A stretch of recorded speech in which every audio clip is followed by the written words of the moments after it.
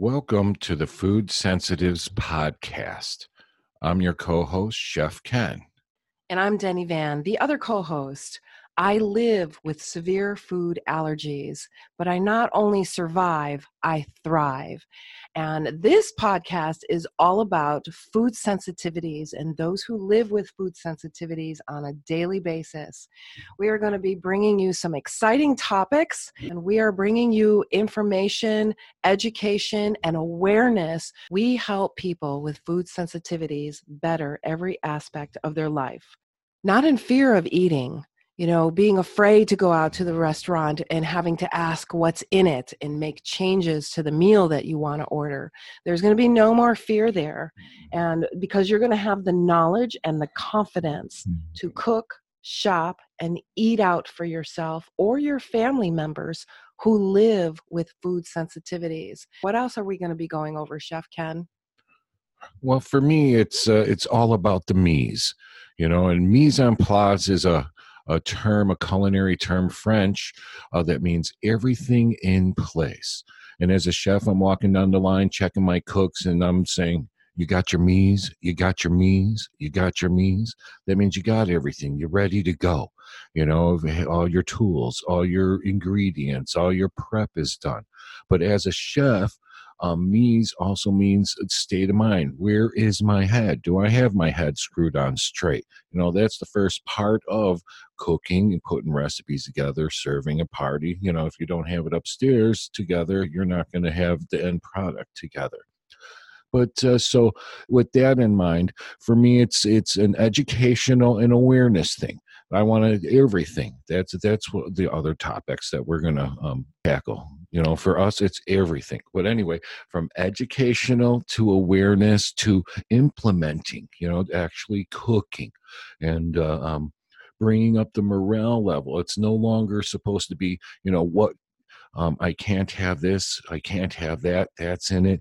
Instead, it's what can I have? What can I do with what can I have?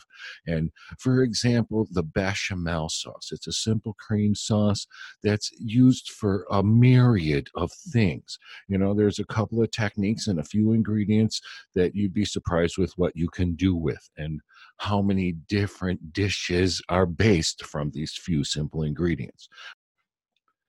Okay, no, I love it. And then when you were talking about the mindset, it was when I first discovered I have a couple of severe food true allergies, and I have a myriad of food sensitivities. And when I learned of all the things I can't have, that's all my mindset went to. It was only seeing the things that I can't have. And so with this shift in everything in its place, we're starting with the ingredients and we're listing out all of those ingredients that you can have. And I know in our group, I highly recommend that you check out our Facebook social learning group, the Food Sensitives Community. And we're going to be doing some challenges in there. Talk about some of the challenges we're going to be doing, Chef Ken. Well, the challenge, the first thing about any challenge is to have fun with what you're doing, and for people with food sensitivities, sometimes eating is more of a chore than a challenge. So the first challenge for me is to make it fun. Going out to eat is supposed to be fun. Having a dinner is supposed to be fun and not only nourishing, but it's a morale booster. And I mean, the old saying, an army marches on its stomach. You feed them good, you feed them healthy, they're going to feel good, they're going to go. So starting with just having fun. And what I mean by that then is looking at your refrigerator, how you're going to reorganize it, your spice cabinet, all the way down to having, which my favorite is, the family cookbook. For me, it'd be more like the rebirth of mise en place, the rebirth of having everything in place. And for families who have children who can't have wheat, corn, or soy, you could have ingredients across the board, from Italian pizza ingredients from your tomatoes and oregano, or you can't have Chinese, oh, we're back at soy again, or whatever fusion. The cookbook itself would be something like, for example, my family, where you have members that are sensitive to things across the board. and you forget who's sensitive to what, and you get tired of asking, can you have this or can you have that?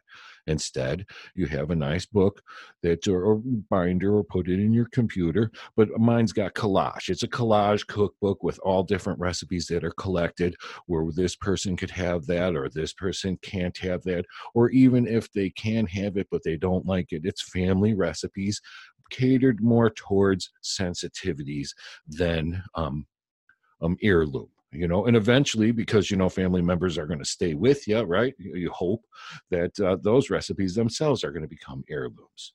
But when it comes to bring a family together, it's always been the recipes, it's always been the cookbook, it's always been mom's meatballs, or so and so's casserole. And that needs to be reintroduced on a level where you think of each individual person in the family and who could have what and who can't. So you've been helping me with my family's recipe book, which has been fantastic because my husband is severely allergic to tree nuts. So if he has a tree nut, we have to get out the EpiPen. So this is a true allergy. And so we have to make sure that nothing's contaminated when it comes to crossover and cooking with nuts. And then one of my sons is allergic to coconut, whereas I love everything coconut. So even if I use coconut oil as a lotion, I have to be careful what I touch, because if he touches it, it will have an effect on him. And then son number one, my other son, has severe allergies where he breaks out and his body is literally burning up and he's breaking out. He has severe immune responses. And so each member of the family has very different needs. So you've been helping us gather together our cookbook so that when we do come together and cook as a family, everybody is able to have what they need, what's nourishing them. Because every single day for many, many years, I have to ask what's in it. And when we cook together in this way, from this perspective, I don't have to ask what's in it. We just sit down and enjoy our food because, like you said, eating should be fun. It should be nourishing. It should be self-esteem and feeling good instead of worry and wondering if I'm going to get sick from this later. So excellent points there. Well, and that goes back to me's, everything in place. You know what's in the food. And, just recently you bring home a salad from a favorite place and your son is concerned about what's in it. And you could hear him say, oh, okay, we'll see, if he'll even break out.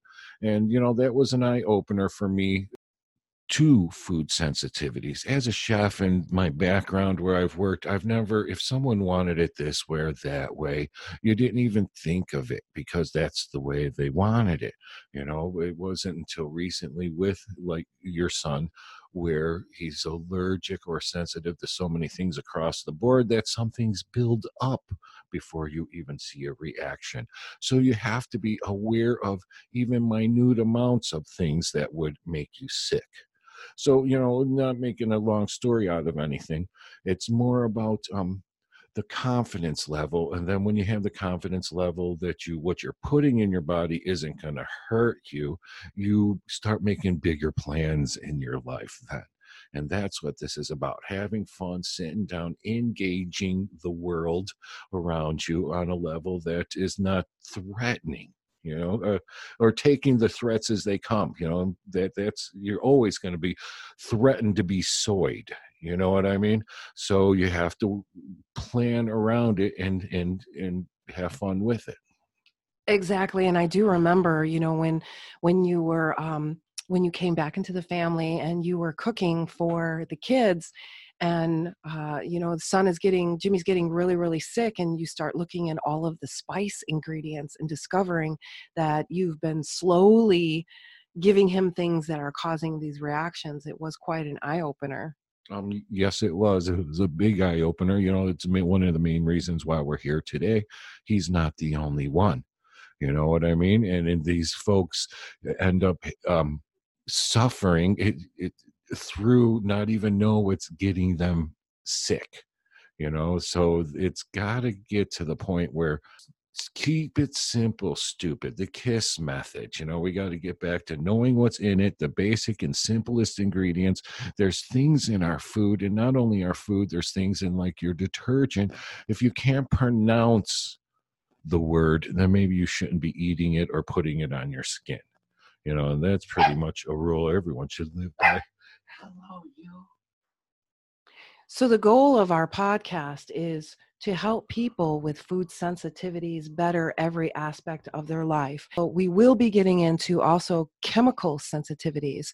There are nearly 10,000 chemicals and food enhancers and flavors and colors that are added to our food, and many of these chemicals are not put on the ingredients list. And so some of the things we're looking forward to doing is talking with these with the food industry and convincing them to put these on our food labels, because I, for one, I have serious reactions when it comes to food enhancers and food coloring. And one of the food enhancers I learned that I'm highly sensitive to is glyphosate. And so these kind of things we're looking forward to not only bring awareness, but to bring changes within the industry so that we don't have to become sick later and then wonder what it was we had or keep asking what's in it. We should be able to eat our food with confidence, knowing what's in it. So not only will you not have fear of eating food, but having the knowledge and confidence to cook, shop, and eat out for yourself or for your family members who live with food sensitivities.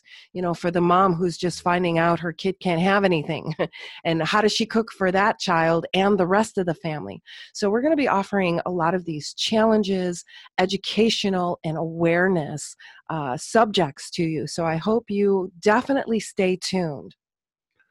Yes, just like you said, the education, the awareness, the techniques, and open up the door to have the ability to cook for yourself. And there's, certain techniques out there that, but not certain, they're the ones we use every day in the kitchen, that once you get them down, your confidence level rises to the point where you don't fear cooking in your own kitchen with ingredients that you haven't, that are fresh. And do me a favor, don't forget to press the subscribe button so you don't miss out on any of the activities. Excellent, will do. And thank you for listening to the Food Sensitives podcast.